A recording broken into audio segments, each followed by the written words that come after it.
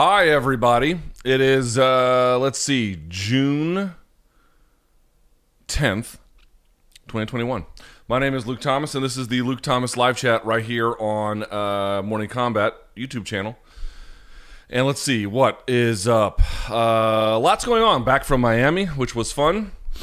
Looking forward to a ton of great fights. There's Clarissa Shields' MMA debut tonight. There's Douglas Lima versus Yaroslav Amosov tomorrow, which I think a lot of people are sleeping on. Then there's killer UFC event on Saturday. Adesanya defending his title. You have the return of Nate Diaz in the first non-title, non-main event 5-round fight in company history. Man, you got a lot going on. So, as always, thank you for joining me. Thumbs up on the video if you're so kind. Please hit that subscribe button. For those of you who are new, and I know we've added a bunch in the last couple of weeks, welcome. We do this most Thursdays. Sometimes we don't when I'm on the road because it becomes a little bit too hard. But certainly when I'm at home, we do these, and I answer your questions to the best of my ability. Sometimes greatly, sometimes poorly, sometimes not at all. But I do make a genuine good faith effort at it, okay? All right, so I appreciate you guys. Without further ado, let's get this party started, shall we?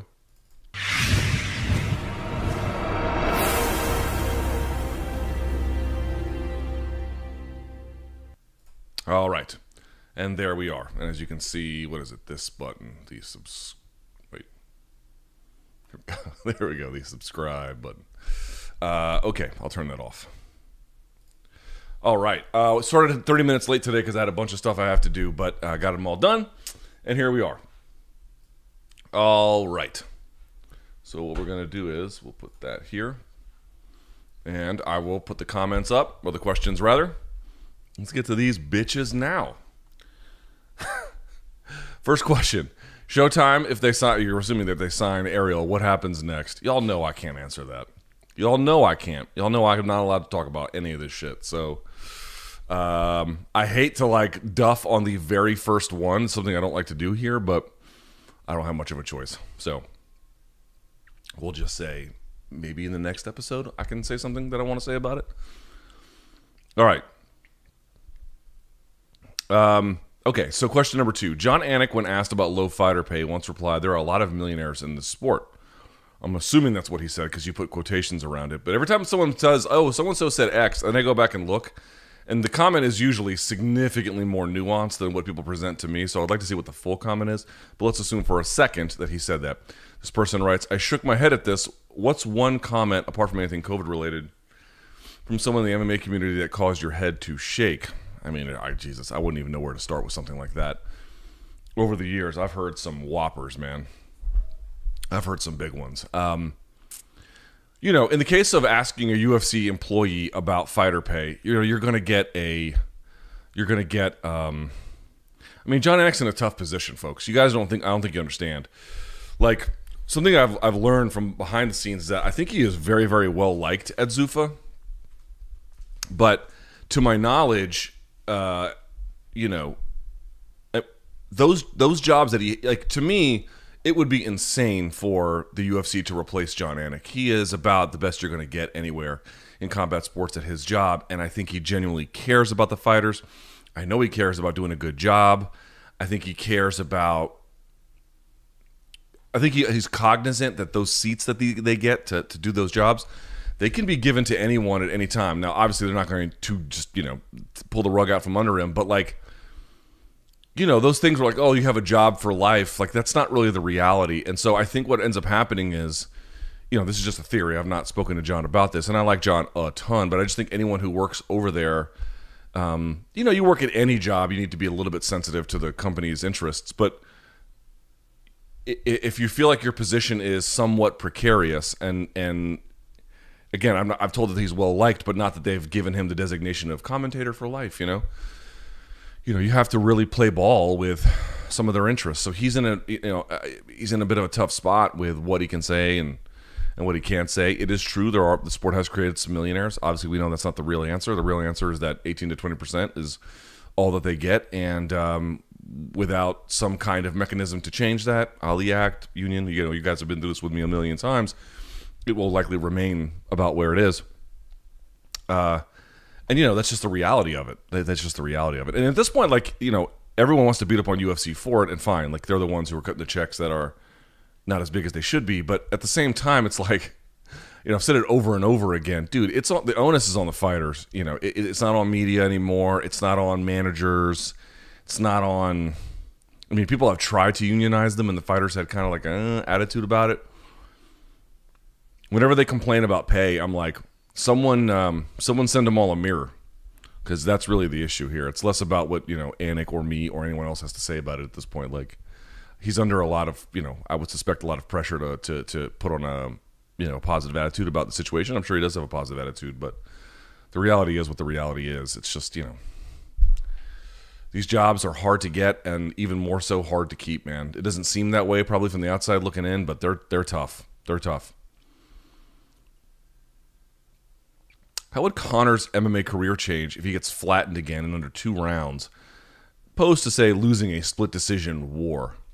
And he says, congrats on the success. I mean, definitely there's going to... Listen, the narrative that comes out of these things oftentimes drives matchmaking, or it drives fan interest, and then fan interest drives matchmaking. What is palatable to the public? I've not understood, some of these exhibition fights, because I just didn't understand I still don't really understand fully the appeal. I mean, I get it. It's people are like, oh, what will it look like? And then you see it, and it's like, it doesn't look that cool, man. It's not that interesting. I guess sometimes it can be, but in this particular case, listen, if he gets flattened again, I think if he loses, no matter what, unless it's like a robbery, but let's say he lost fairly or then got stopped, right? No controversy about it. For sure, everyone's going to say that the old Conor is gone, and I don't think that would be wrong necessarily, right? I mean, there's something to be said. There actually is research around this. I don't know where I saw it. You have to fact check this, but I do believe that there is some actual research to the idea of a hot hand, where if someone is shooting well, let's say on the basketball court, they just can't miss. Keep feeding them the ball, because they're in this space where they're really dialed in and they're having a lot of success. It turns out there actually is something to that. And I think Conor's path, now we'll see if he can regain success, but you're asking if he lost. If he lost, and again, without controversy, you would have to argue probably that move he had towards featherweight, weight probably played a role. Being underestimated probably played a role, but also like that hot hand is over. The game caught up. You saw it with Tony. Tony got a little bit old. Yes, I understand. Everyone's like, what about the old Tony? Okay, fair enough. He probably would do better. But the idea that your peers just catch up with you because you can't maintain that gap on them, whether through age or damage or technical proficiency improving sort of overall, if he lost to Dustin Poirier, and I suspect that he will, by the way, the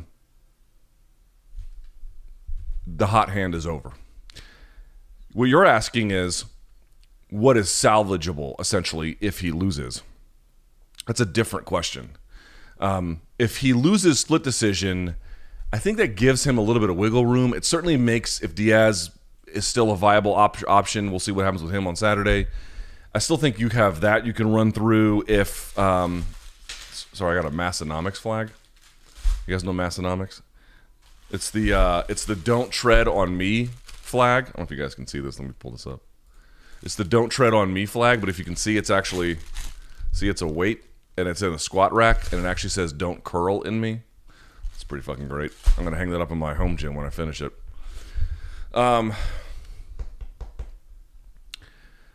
So if he loses via split decision, he is not... Even if he gets viciously KO'd, there are still big fights for him. But I think you're talking about a constrained set of options about how well something would do if they made it, what's viable to make. But there's no doubt in my mind that if he loses, that will be the bookend on the idea that, like, oh, what happened, with the loss to Habib, or Dustin was just time off, inactivity, blah, blah, blah, something like that. It'll be just, no. The game is passed him by, or has caught up to a pretty significant degree, and that whatever hot hand he had at 145, that is dead and gone. So if he is to have any success, it is to forge some kind of new chapter about the whole thing. But, like, you got to remember, I could have sworn that, like, this is when I didn't understand the fight game well enough. I thought for sure when Kimbo Slice suffered his first loss in MMA, when he was running through Elite XC stuff, that people were like, oh, right, this guy's not very good. It's just not the way it works. They will adjust their appreciation about what you can do, and they'll grade you on a curve for a long time. You won't be the same kind of star you were, But dude, the passions for some of these guys die very, very, very hard. So the idea that he couldn't be in big fights or at least attract a giant audience no matter what would be wrong. But then you have to ask yourself, does he want to continue? Would he want to take fights like that? There's just a lot of it. Kimbo didn't mind because he was still trying to make money up until his death, frankly. And, you know, they could match him up against the same guys he was coming in beating, the Tank Abbotts and the Ken Shamrocks of the world, you know, something like that. But the idea that all of a sudden the bubble pops and there's no balloon left, it doesn't quite work that way. When designing your shows, which other sports shows did you take influence from and why? Certainly PTI's structure a little bit and how made for TV and or digestible video online content, and it is where you can pull out segments, you can rebrand them.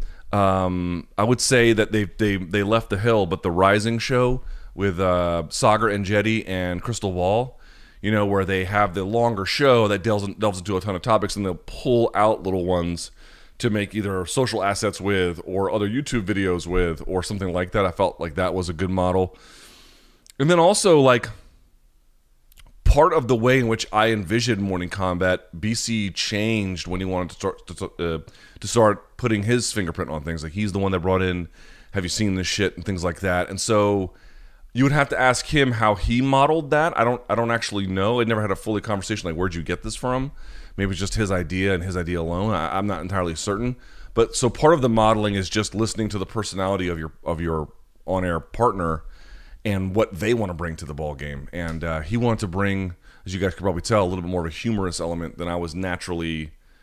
I mean, I wanted it to be fun, but and a little bit looser for sure than the MMA beat. That was there were some. You know, they didn't want us cursing on that show, even though I did sometimes. They didn't want us talking about certain topics that were a little bit locker room-ish. And Showtime doesn't have any of those constraints. They just let it fly. And so I think part of that helped mold it as well. But, you know, I just wanted something that was a little bit familiar that you could use to build assets around that could be disseminated. But then part of it, you just wanted to let the personalities of the individual hosts take shape, and I think we've done that over time. Although still not done with that. Still trying to figure that out. Oh, second question. Besides Brian Campbell, Dan Segura, and perhaps Chuck Mindenhall, who else do you think you can have chemistry with and be your authentic self on screen? Probably Sean El Shadi I could do that with. Who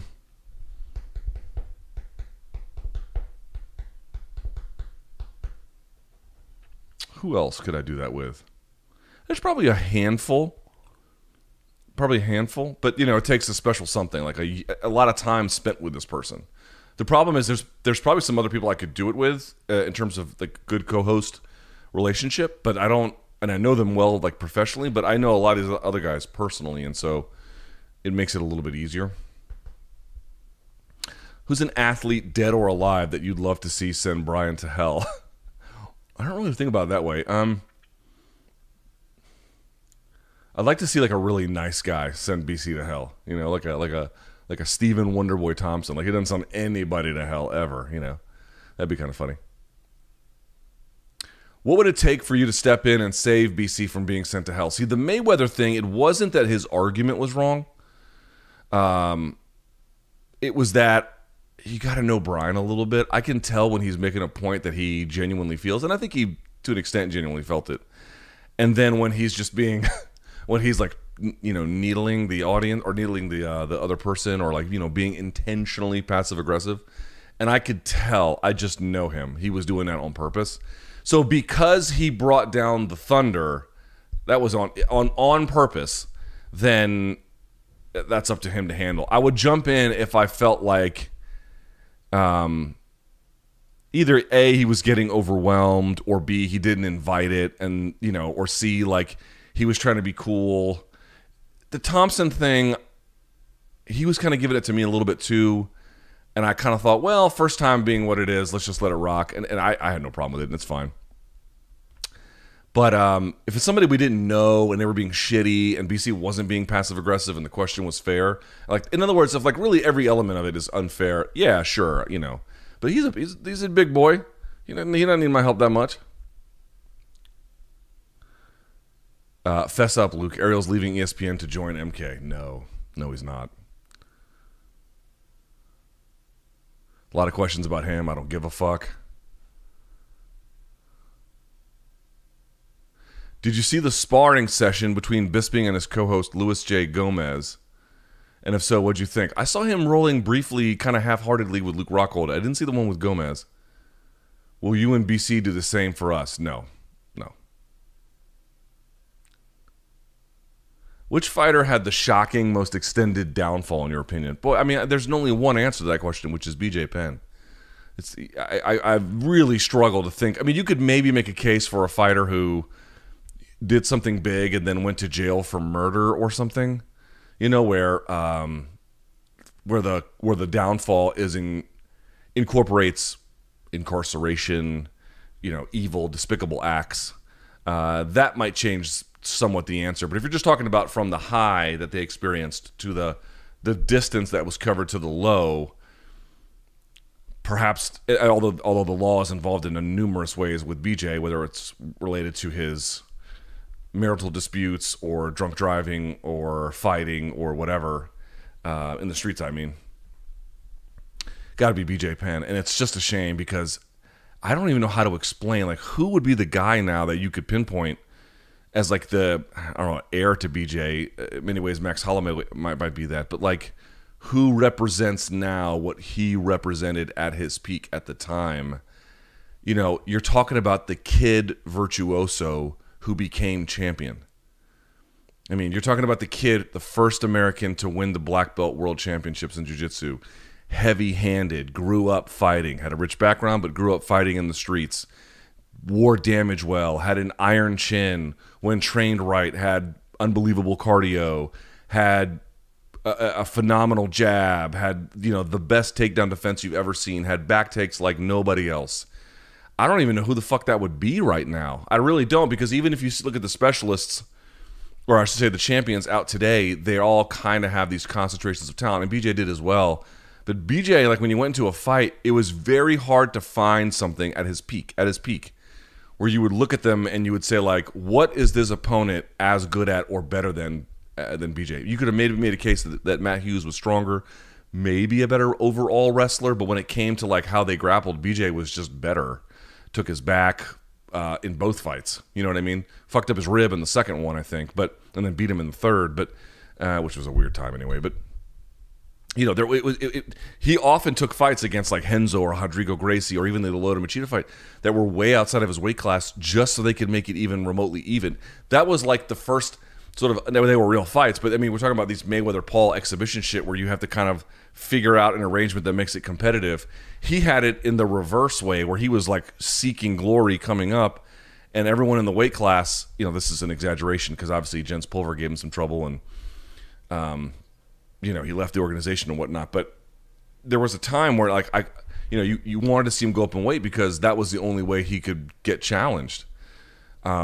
And eventually that door closed too, but you're asking like, who had the hardest fall? I can't even think of who that guy would be today. And then whoever that would be, imagine they're doing what this guy's doing, where they had like double-digit losses out of nowhere, and then all these personal problems. Like it's awful. It's awful to see. It was unthinkable the night he beat Diego Sanchez. Like when he was with the Marinovich brothers, and he was at lightweight, and he was the champion. It was what we're experiencing today, obviously vicariously, unthinkable. Absolutely not in any way something that those of us on the outside saw coming. Perhaps people closer to him saw this coming years ago. I don't know. But from our vantage point, oh man, it totally caught me by surprise. Never, ever, ever would have expected this.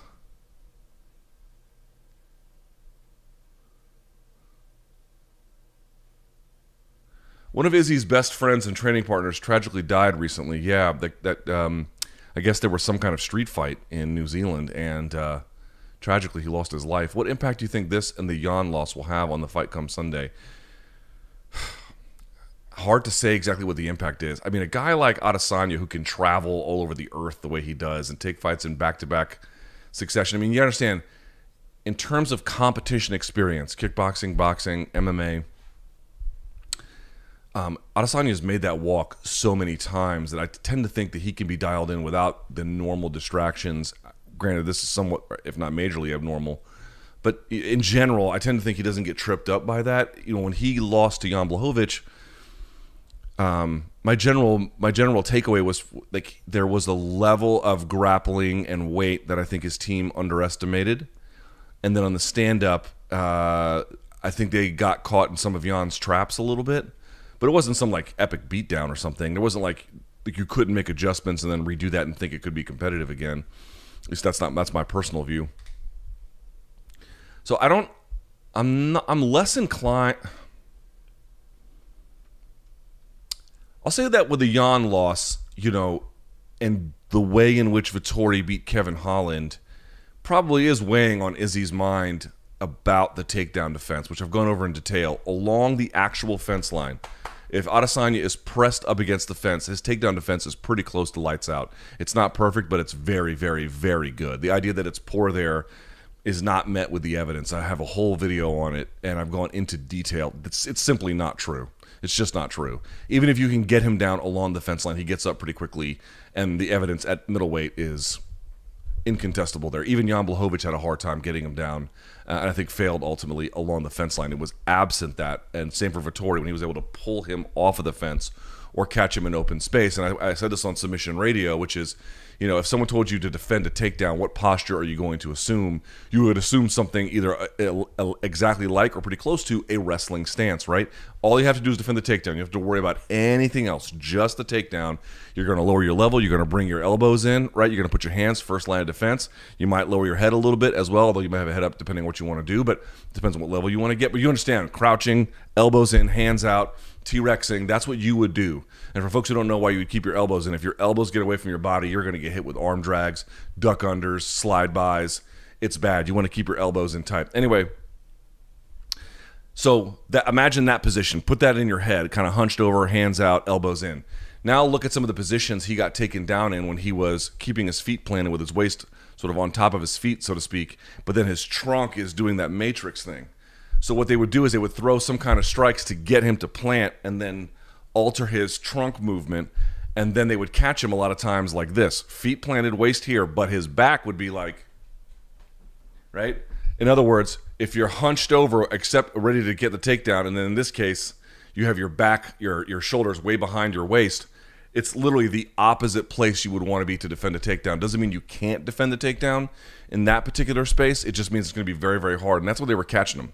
Away from the cage and then in these in-between spaces when he was doing this.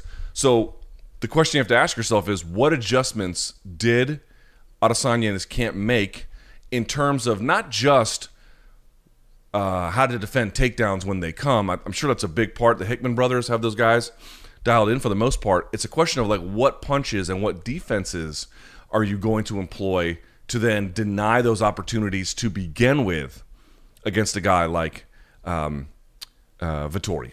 I think that's the question, because the big lesson from the Jan fight is you get a big, strong guy like that on top of you, man. It's trouble. It's trouble. And the way he was able to get him, those are some, he's tightened him up over time, Adesanya has, but they're kind of some lingering issues. So we'll see what he did in this camp. We'll see what kind of adjustments he makes, because to me, I don't think every fighter is capable of taking advantage in the way that Jan was. But in the way that Jan did, I think Vettori can somewhat, not entirely, but somewhat follow. And that might be enough to win. You're asking like what he has on his mind. I think that. Certainly the loss of a friend cannot help. I just wonder if a guy this experienced as a pro, remember this guy came out with 70,000 people, Marvel Stadium, doing handstands and dancing with the Jabberwockies or whoever the fuck they were, and then came out there and just iced Robert Whittaker. I mean, this dude is a pro. Like him, don't like him, up to you. He's a fucking pro.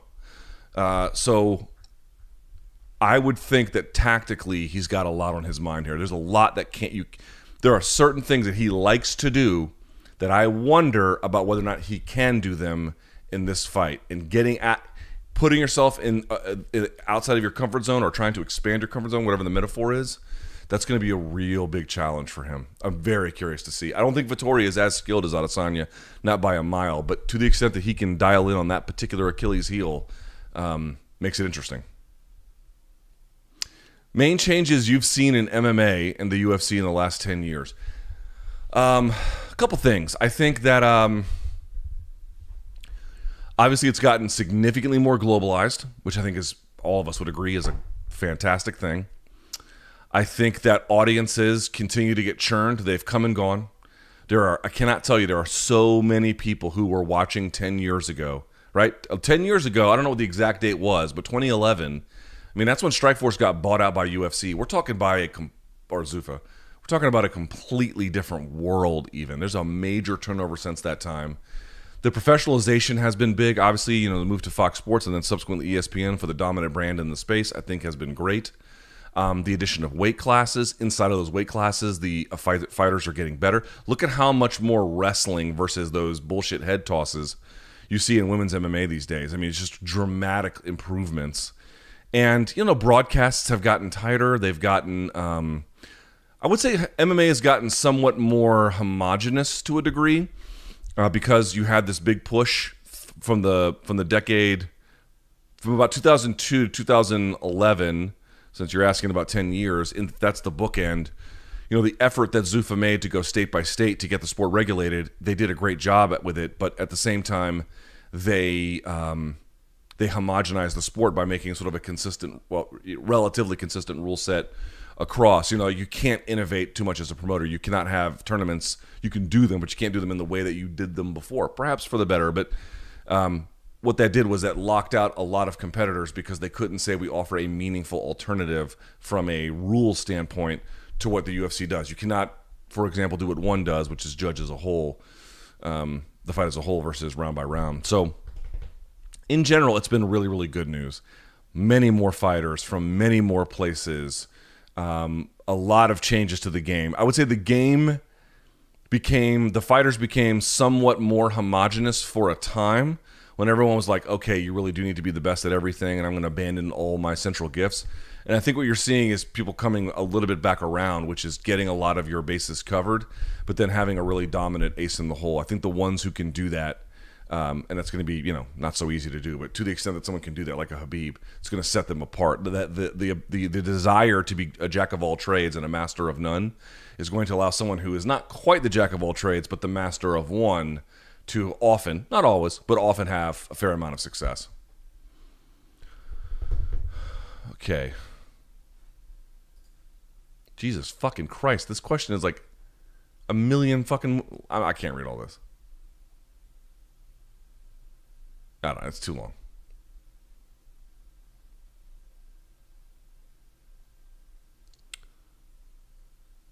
Do you have any... hold on.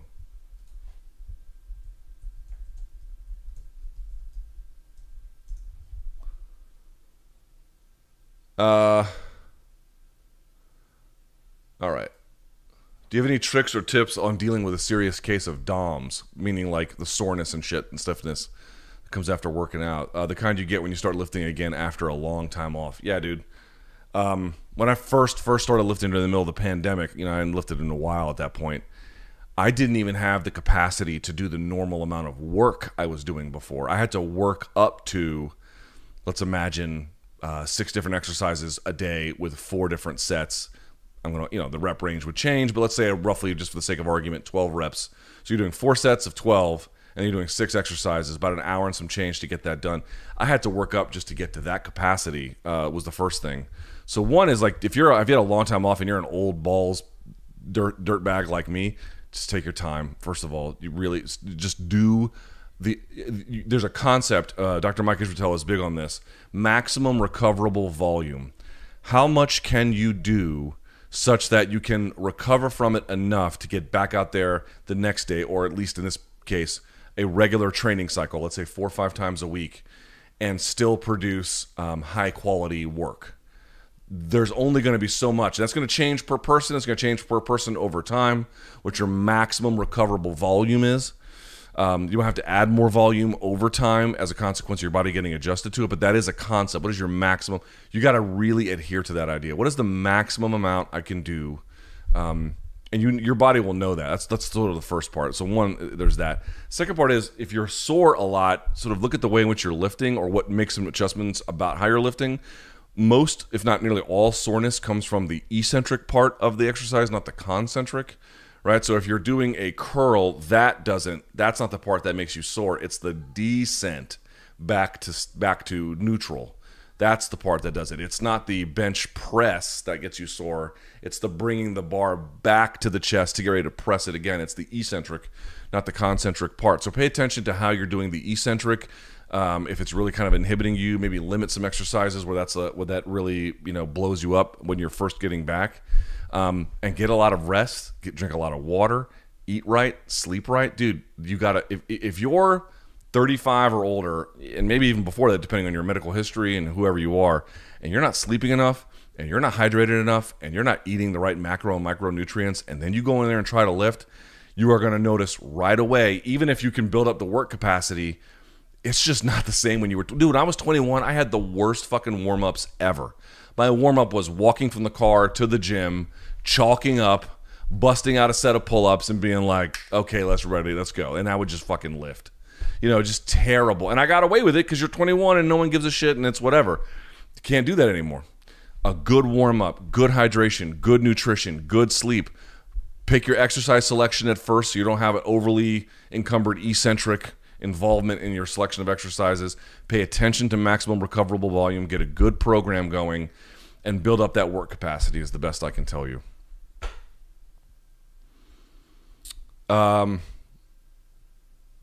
If ESPN offered me a contract, would I take it?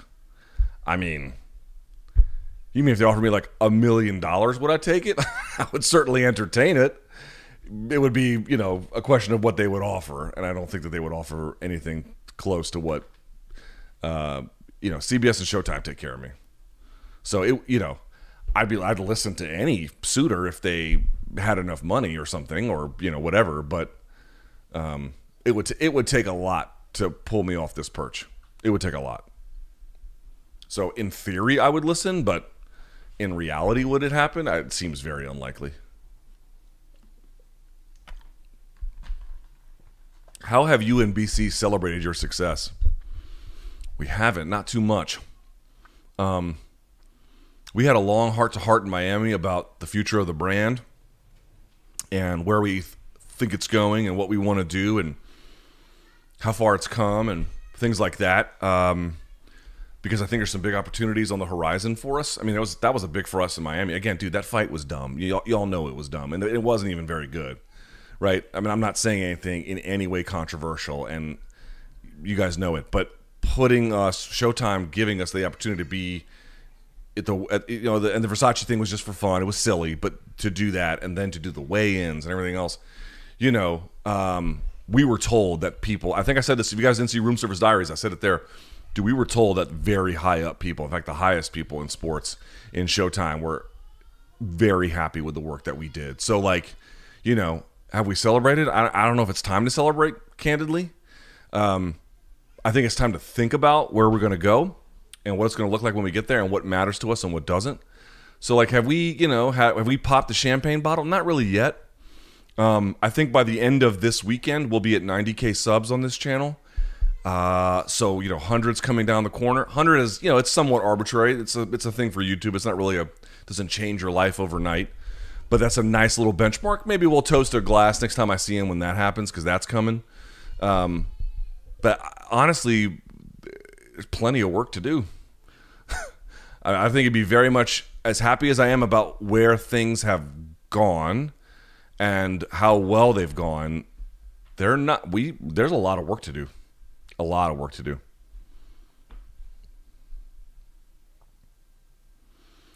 Luke, what if, given that you have an Ember mug and asked for coffee shop recommendations, I take it you like coffee more than most. I love coffee. What is your preferred brew method if you have one? So, if you've got the tools for it, and I no longer do, and you've got the patience for it, I think a pour over is the best way to get just really smooth, rich, delicious coffee. And obviously it will depend on what kind of bean you pick and whatever. But, and what region it's from. But I think a pour over. Have you guys ever been to, what's it called? It's like La Cosecha. No, that's La Cosecha is the market here. What is the what the fuck is the name of that coffee shop? It starts with a C. I forget it. It's a chain, but they make really good pour overs. If you're asking at home what I do, listen, most of the time I'm up at like 7 with my kid. I'm usually tired as balls. I'll just make it the normal way with a normal coffee machine. If I have a little more time and have a nicer bag of coffee, French press. I really like a good French press. I think French press, because you don't really get in the essentially the brew process, there's no filter for the water from the coffee grinds, as it's steeping together until you finally press it down. And then once you do, obviously it's all kind of sat there together. That to me just makes absolutely phenomenal coffee. I really, really, really, really, really like French press.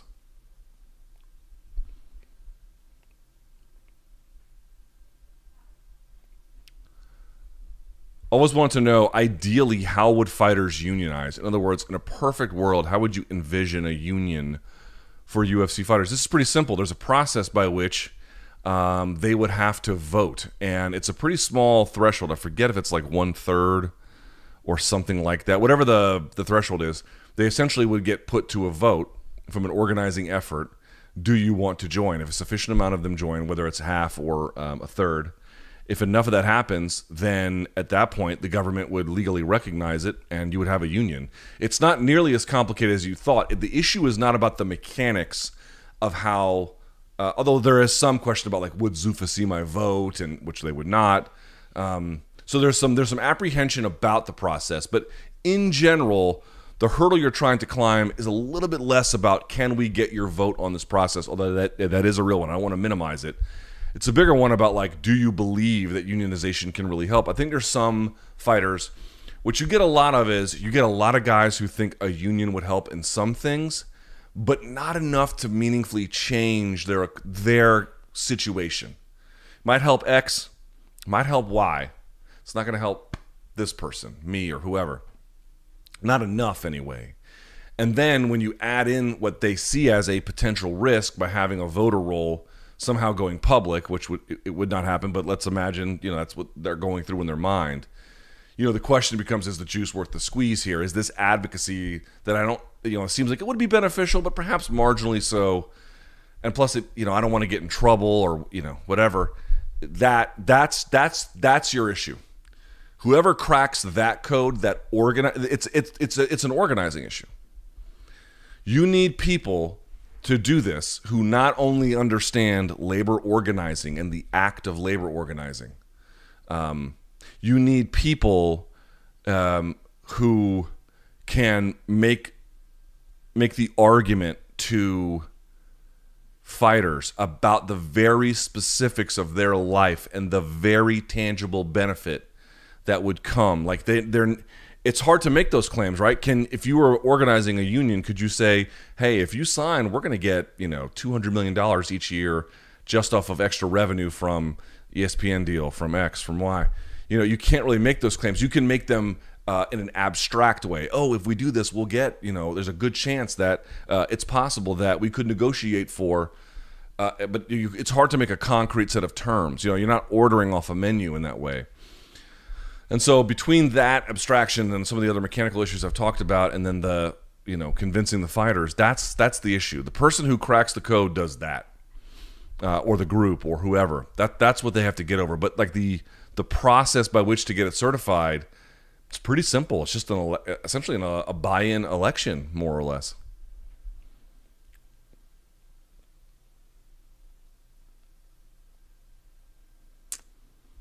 Luke, you shared on a recent room service diaries that around 2005, or so, you were driving around your car and you had the realization you weren't good at anything in life. What steps did you take to improve your life at this point? I think at that point, I was drinking. I mean, you understand, my mom had been dead not a short time, so I was in a bad place. And I had just gotten out of the Marine Corps, so I probably had a lot of stresses about potentially being mobilized to go, and I was just not in a good place in my life in 2005. It just wasn't It wasn't awesome. There was a lot of expectations, I think, from my.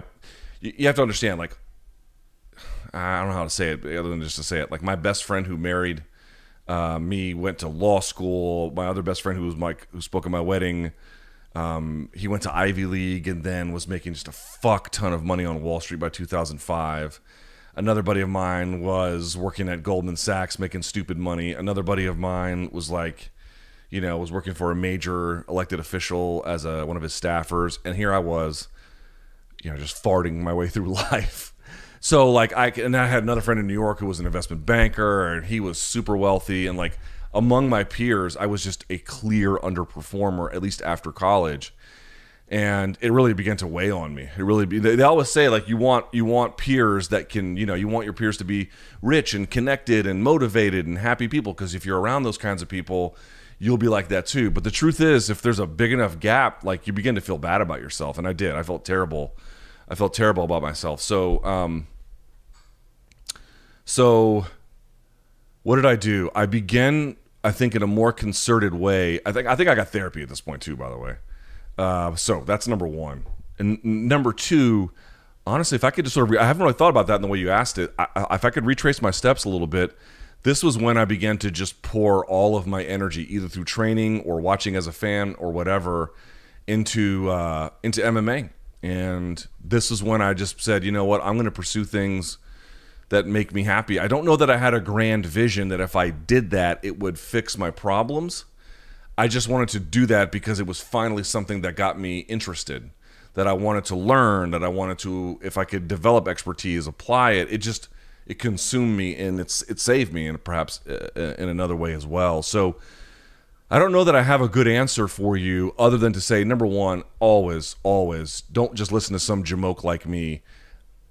But if I am telling you, if you have problems, to go get either physical problems, to go get a doctor, or if you got some mental problems or mental challenges, whatever they may be, go see somebody for them, a psychologist, a psychiatrist, a social worker, whoever.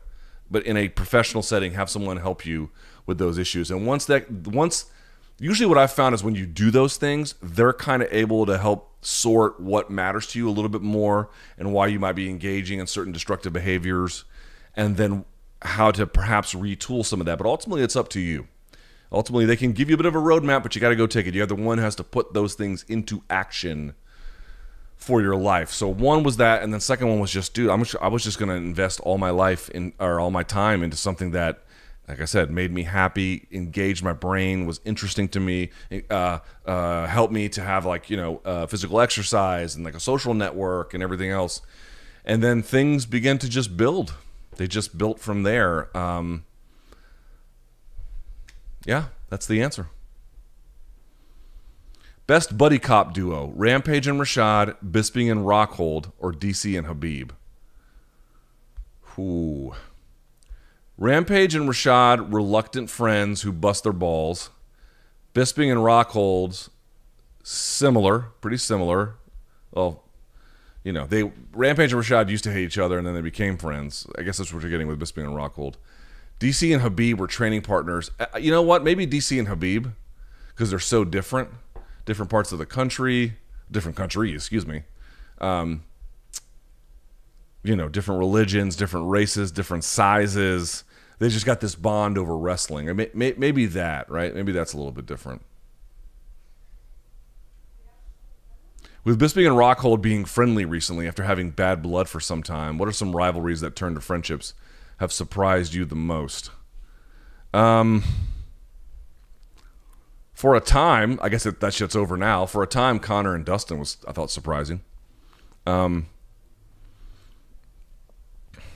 and Rashad's another one. The Shamrock brothers had ups and downs. There was times when they were on the outs and then they got back together as we're okay with each other. And I don't know where things stand now, but they had their ups and their downs. When Dana signed Kimbo Slice, Dana talked a ton of shit. A lot of us did. I did too at first, about Kimbo Slice, and then eventually doing business with him and saying nice things about him. That's less they're not friends or whatever, but major turnarounds. There's another one. There's been a few where like guys lost to people and they went and trained with them. Something like that.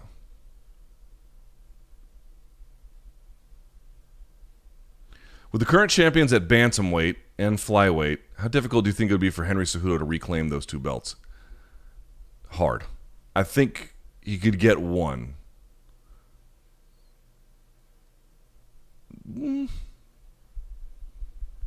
I think he could get one. Two would be possible. Unlikely.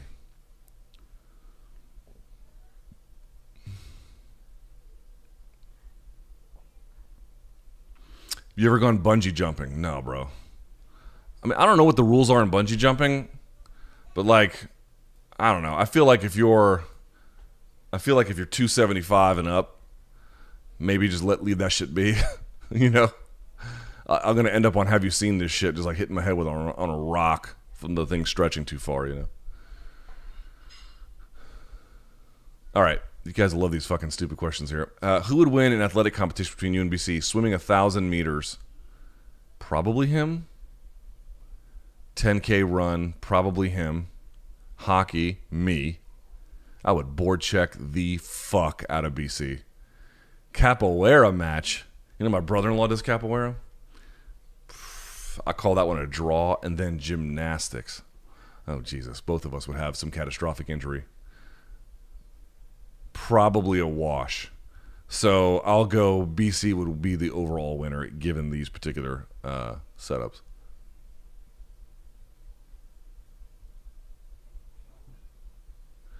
Okay, I'll answer this question. This is a little bit different.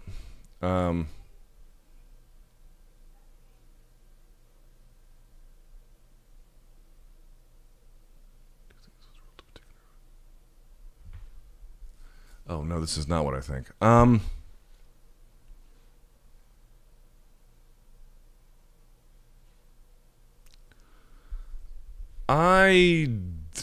don't know what this means. Look, with Ariel stepping away from ESPN due to being offered a pay cut, allegedly, it was reported that, I guess.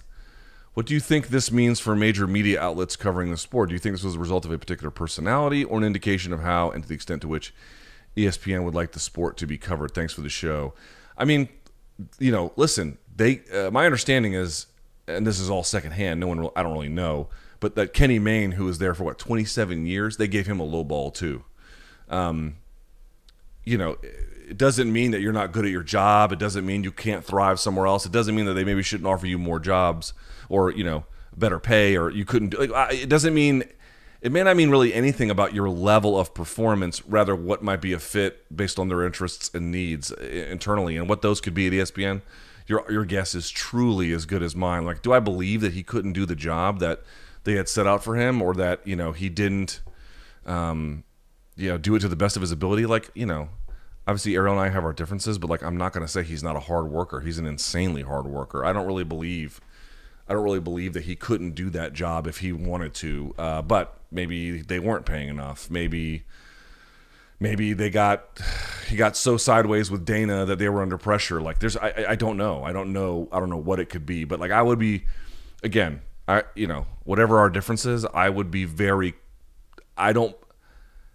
that dude works hard and he's got a big audience. Like, you could say whatever else you want about him, but that's a fact. So my guess is that, you know, yes, ESPN's been cost cutting. Okay, that's part of it. I don't know.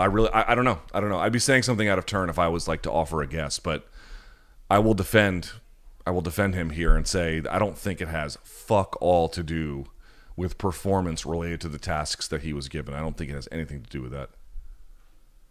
And that could be wrong too. I don't know, but I that's my feeling about it.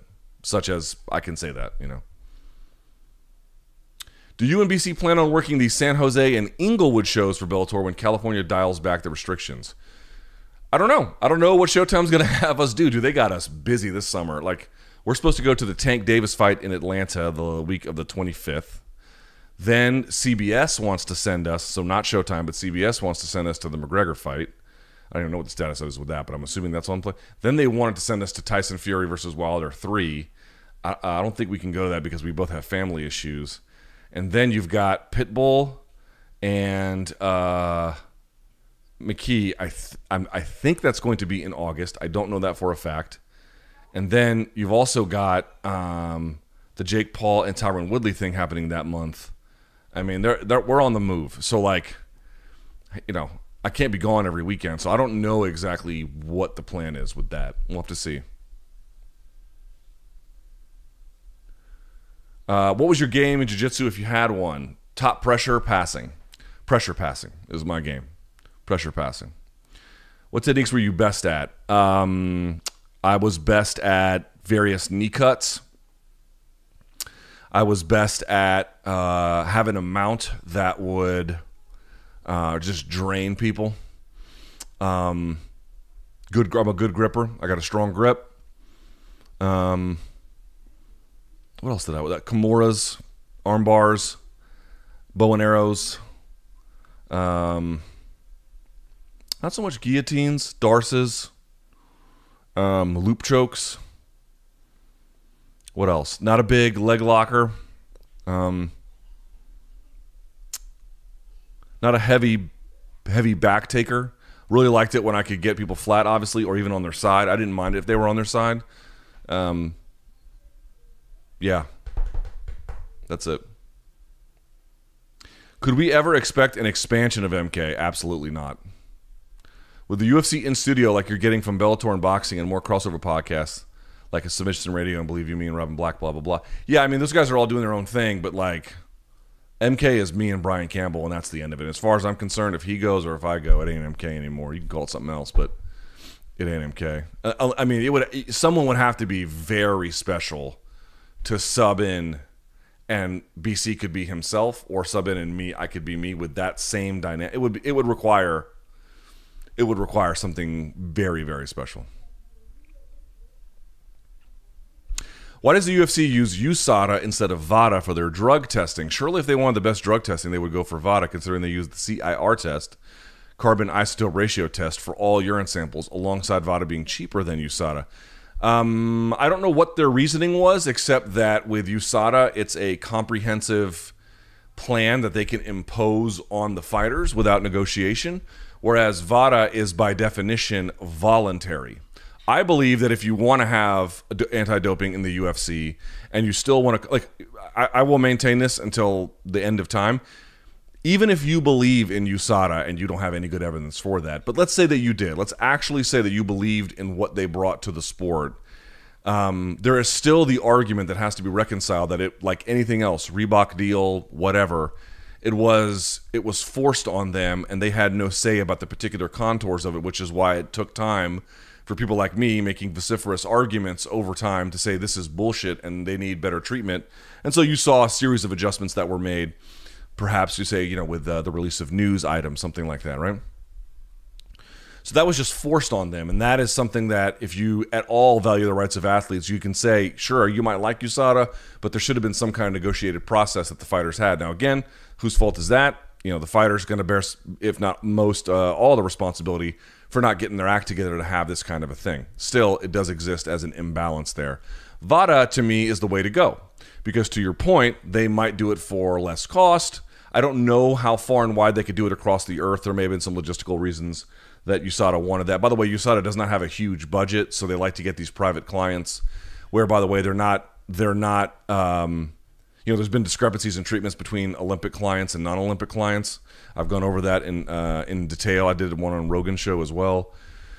But so they get extra money, so they really like it. But I think that comprehensiveness is what the UFC was trying to sell. One, it's unfair that they force it on the fighters, and two, the depth to which they are held under these rules is pretty onerous, such that the UFC can say, hey, listen, look at this hard-nosed program we instituted. Part of the reason why the UFC went this way in their overreaction to the TRTs of the world is they wanted some cover if something bad happened, which is fine.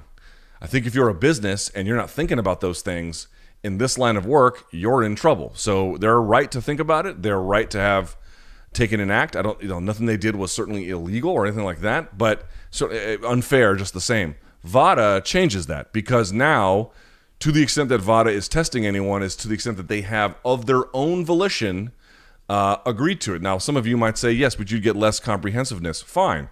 You'd get less comprehensiveness, but one, USADA has, to my knowledge, never once, not once, been able to show definitive proof that what they do is effective. Not once. You can assume that that's true. You might believe with all your heart and hearts that's true. Show me the evidence. That's a completely different scenario. And, oh, his physique changed. Like, I mean, please take that shit to another sucker, not to me. So you would have less comprehensiveness, but one, you wouldn't have this forced on the athletes, and two, while there'd be some disparities, one of the things that research shows is that peer pressure among the in-group of athletes, so among decathletes, among cyclists or whoever, peer pressure to adopt anti-doping reforms or anti-doping policies actually works pretty well.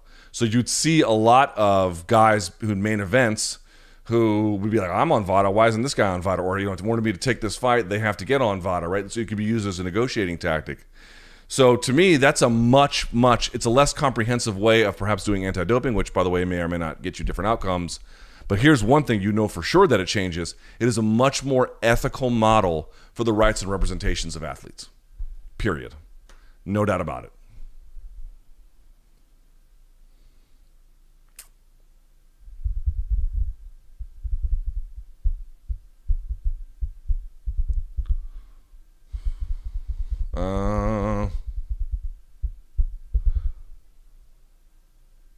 That's a weird question. If you were on death row, what would be your last meal? Does the undergarments of a BBL count? What would be my last meal? All right. Well, here's what you have to ask yourself. What is something you like to eat versus what is something you can reasonably rely upon the prison to deliver to you? Now, I don't know how that works. I don't know how, like, let's say you're on death row and you wanted a lobster. Do they go to fucking Red Lobster? Because if that was the case, I'd probably skip it, If you're just asking me like what I would like to eat for my last meal, fuck, man, I don't know, that's a good one. I'd probably go filet mignon, maybe.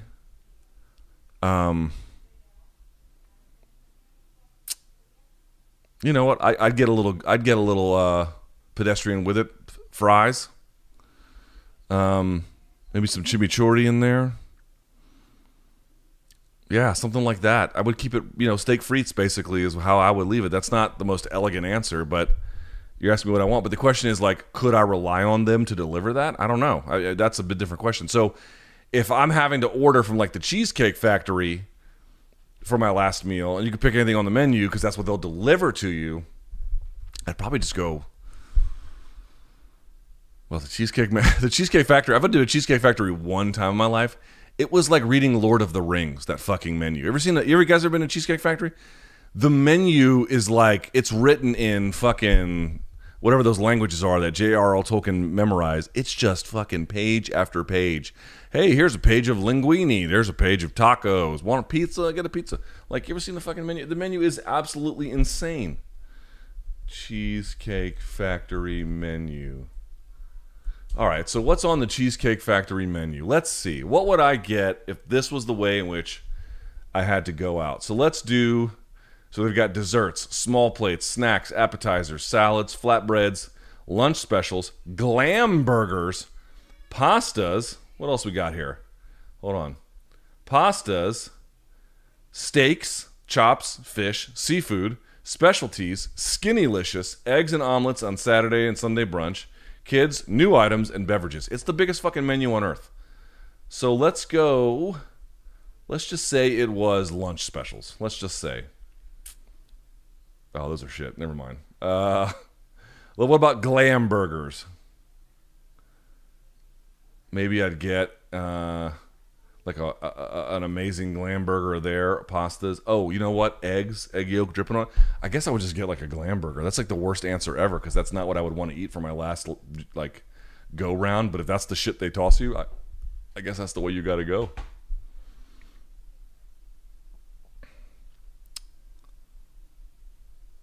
If you had to cover another sport, which one would you feel the most confident non-combat?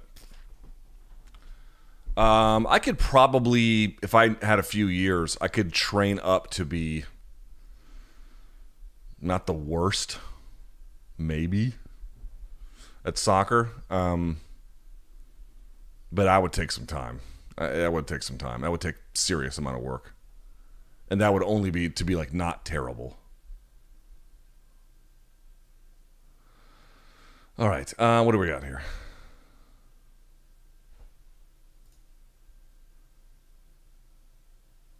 All right. I'll give you a good one. What are 3 news sources you would recommend to a person trying to become more informed and well-rounded member of society? So before, when you guys had asked me that, and a lot of you guys criticized it, I had told you like I like to start with my news, typically centered around mainstream outlets. Like I'll open up the Washington Post every morning to read it, to sort of see the lay of the land, and then what you begin to see is I'll go to other outlets to see if they've confirmed it, and then I'll go to individual skeptics that I tend to follow that can sometimes blow that up so I can get a much more nuanced view of that news, or to see if they actually agree. So I'll give you 3 that are not traditional news sources as such, but have been very helpful to me in correcting wrongs that I've gotten from mainstream media. Because in general, I've made this point before, like you can hate or love the Washington Post, and certainly there are issues with Jeff Bezos owning it. But you always got to remember, you have to think about it like this as an operation. Think about it as like a factory that makes shoes. Who is operationally enriched enough with the kind of infrastructure they need to produce not only a huge amount of shoes, but different kinds of shoes? Who's got enough conveyor belts? Who's got enough employees? Who's got enough delivery trucks? Who's got all the different pieces to do that? A major news organization, Reuters, AP, New York Times, Washington Post, whatever, they may have all the liberal slants that you hate, but as a news gathering organization, they have a shit ton of resources relative to a lot of their critics. That doesn't make their critics wrong. It just means, I personally, for me, I like to start there. Start being the operative word. You're asking for 3 that are a little bit different to be more informed. Here's what I'll say to you. He is very controversial, and a lot of people who think like me hate him, and I've certainly taken some issues with his views, but I have found him very, very, very helpful in pinpointing the errors of mainstream media in ways that not only says they got this story wrong, but in trying to describe why corporate media fails so often, and why there is consistent failure over time when they have him. Glenn Greenwald's Substack. I know a lot of people don't like him. I know there's going to be some people on the left when they hear me say this, rolling their eyes. That's fine. You can roll your eyes all you want.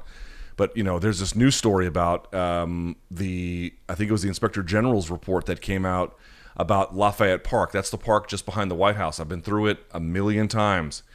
And how they had to clear the protesters. Now, the way in which they cleared those protesters with flashbangs and nightsticks, including they got foreign press, they were clubbing them, that's a separate issue that has to deal with the police methods that were used to remove them. But it was believed, and certainly I bought into it at the time because it was so widely reported, including by conservative media, by the way, at the time, which they don't say. But in any case, although Molly Hemingway from Federalist was a little bit different in that way, but neither here nor there.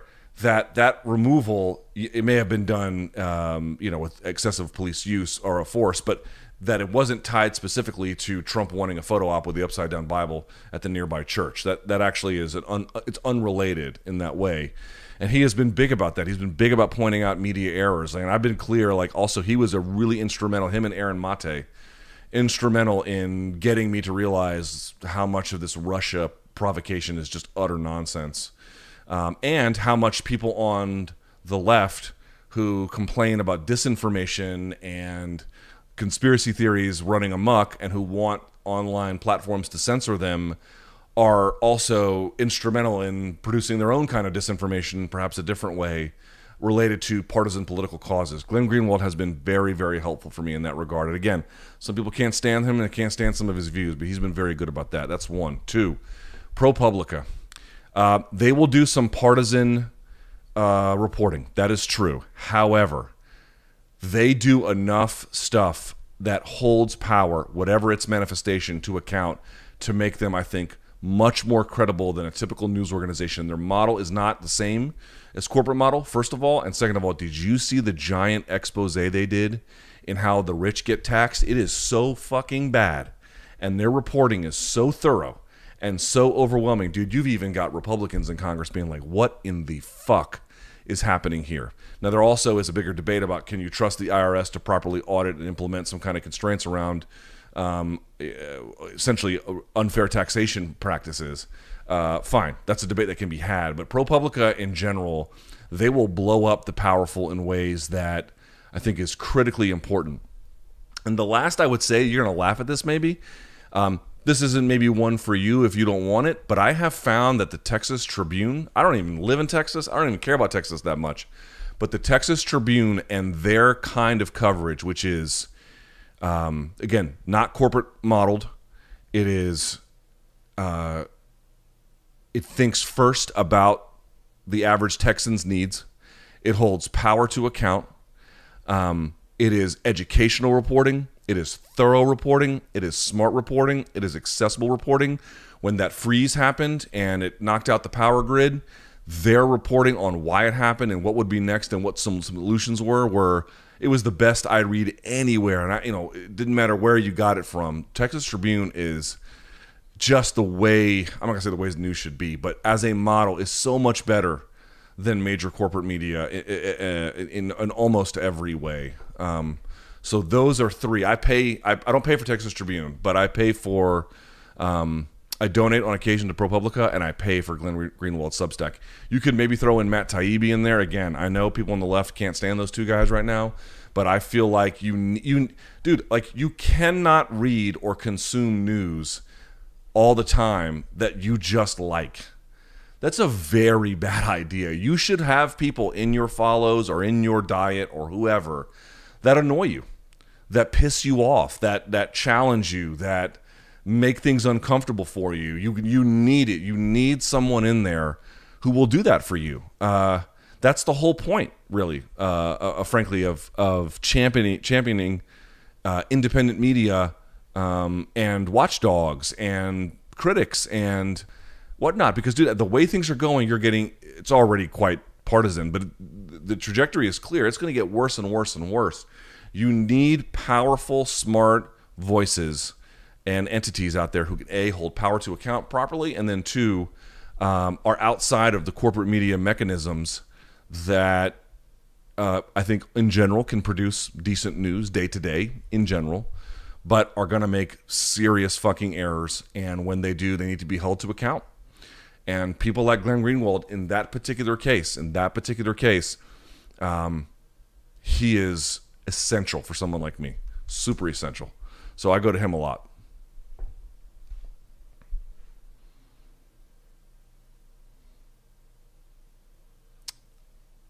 Let's see. Let me do one more good one.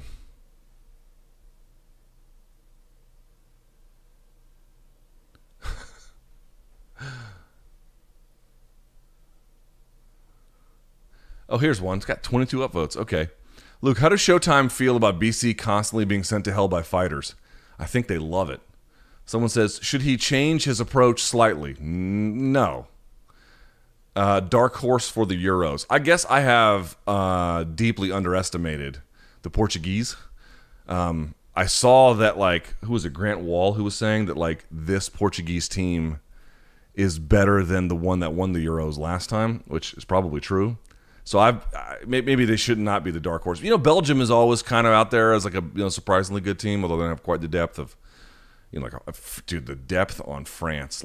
As an American, you gotta understand, man, as an American, and you look up the fucking the French, starters, you're just like, dude, yeah, how could the U.S. ever compete against a team like that? I don't know I don't think you can. Is the answer. You just can't. They're just way better. But no, dude, BC is BC, man. You got to just let him be. Sometimes he takes the trolling a little bit far, and we've had conversations about that. All right, you had your fun. That's fine. Let it be. And maybe sometimes these are situations that could be avoided, but it's dude, I don't get, I didn't defend him on the Mayweather thing because he's a big boy and he brought it on himself, and that's fine. And then the other part was it's, Mayweather didn't like it, but it's mostly in all good fun. So, when he gets sent to hell by some of these people, a lot of times, dude, pissing off fighters is not bad. By definition, it's not bad. Now, obviously, if you're being a prick, that's bad. If you're intentionally just trying to get a rise out of them, that's bad. If you're, if you're being inane and wasting their time, that's bad. But if they get mad at you because you challenge them, that's not bad. Their answers and their view is not the default view of the world. They don't get to have that. But, in fairness, neither do we. Our view does not get to be the default view, but someone has to challenge the other one. It's okay when fighters challenge media. It's fine. A lot of times you see fighters get bitter at things I say. Dude, let them have their say. It's okay to get bitter. But it doesn't mean you have to bend. And vice versa. But like the powers in play need to check each other a little bit. That's why I went back to that Naomi Osaka thing. When everyone was like, oh, she's acting like a diva. Well, I don't think that was the case at all. I think, listen, man, if you would rather not compete than talk to the media, you probably shouldn't compete.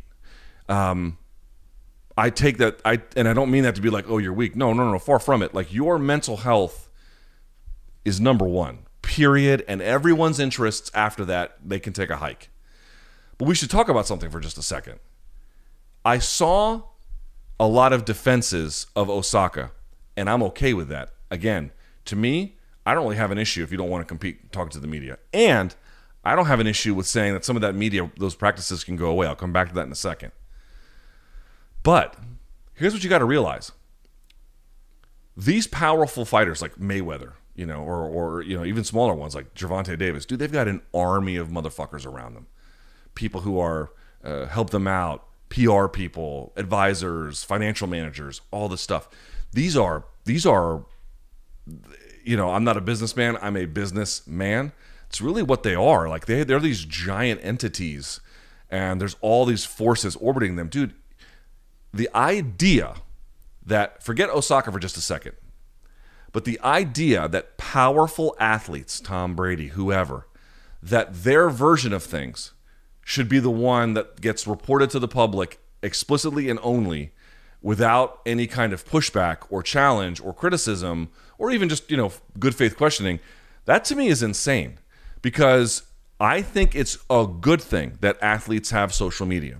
I think it's a good thing that athletes have something like the Players Tribune where they can share their views with the world, right? That is a check on shitheads in the media. It's a check on poorly reported pieces. It's a direct pipeline to the fans. Dude, that's long overdue. Let all the athletes have their say in every way in which they want to have it. And you see in MMA, YouTube channels, and they're putting out their own version of things. Dude, no problem. But let me tell you something. I have seen behind the curtain with athletes who say one thing to the public and everything they're doing behind it is the opposite. And I'm not even talking about like infidelity, which is not any of our business anyway. I'm talking about bad actors doing fucked up things. So the idea is Osaka seems like a good faith competitor who has a real issue that she needed to take care of. You would have to be a real prick to be against that. But the argument to defend her that, the press conference has no more value. Dude, most of the people saying that have never attended a press conference and don't understand the value of them at all. It is true that the press conference, as we understand it today's value, is very much overrated. The idea that it has no value or that it can't be uniquely beneficial is quite obviously idiotic to anybody who knows what they're talking about. Dude, the very fucking next day, they had Serena Williams do a press conference, and they used the clip of her talking about that, of Osaka, to the wider public. Automatically, it's a refuting argument of the idea that press conferences don't hold any value. The very next day, press conferences don't hold value. Wait 24 hours, boom. And it got circulated through all of the television stations. It got circulated online. It got circulated in the clips on radio. This idea that the athlete should have unconstrained, unfettered access to the audience without any third party checking up on that, and that the mechanisms by which they interact with the athlete are outdated and should be abolished. It's just fucking moronic. Could you have smaller press conferences? Yes. Should you have fewer of them? Yes. I've said it before. If the UFC wants to have them, don't invite the fans. Or, in my view, invite the fans and don't invite the media. You can't have both. right? If it's a press conference, it's for the press. If you want to invite the fans, then to me, the fans should be the ones asking the questions. But in either case, you can do probably less of that. You can have less of these things, and you can have a smaller group of media. Like the amount of media these people have to do in tennis and even in combat sports, it's probably way too much. That's why I don't like doing a lot of interviews for a lot of reasons. One, I don't think I get an honest reaction, but more than that, it's like, dude, this guy's done 15 interviews today. Do I want to call him up and be number 16? Like, I'd rather talk to you when you want to talk to me. I'd rather talk to you when you have something to say, versus the mandated mic in your face. So I'm with the idea completely that media practices and media expectations for athletes is in desperate need of reinvention. I am absolutely with it 100%. The press conference can be majorly pulled back, no doubt about it.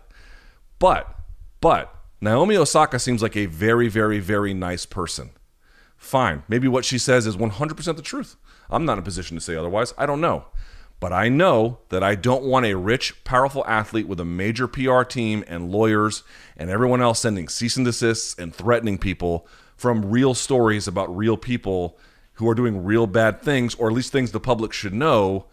I'm opposed to the idea that that's not a good idea because, our current practices are somewhat onerous to certain members of the press, and I get it. I'm not saying that burden is not real. It's real. But that is, they got that one totally wrong. And dude, every time you see something like the press conference doesn't have any value, dude, those are motherfuckers raising their hand being like, I have no idea what I'm talking about. That's what they're going to do. That's what they're saying. If you've ever been to one, a real one, you will see that the value to media and frankly to the athlete alike, although a little bit less so to the athlete, obviously, there is some imbalance there. It is extraordinary. In the right circumstance, pared down, measured, yes, 100% real. Don't believe any of that bullshit. Don't. So it was like, can you do a resume review on Dustin? We might. All right, is there any other one? It's got a bunch of upvotes that I am skipping. How long till Triller goes under? The app, I don't know. The boxing experience, not that much longer.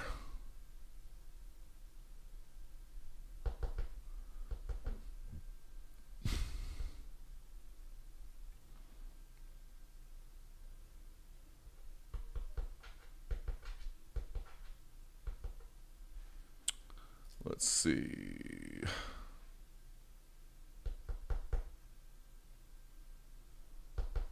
Oh, last one I'll answer. I saw this one, I wanted to answer it.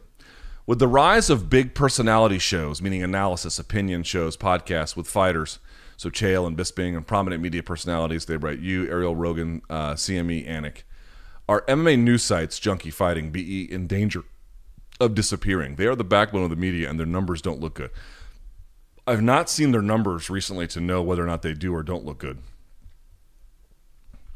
But I will say that the MMA site, has declined in general. What do I mean by that? 15 years ago, the apex place you could have worked would be SureDog.com. That would have been far and away your number one site.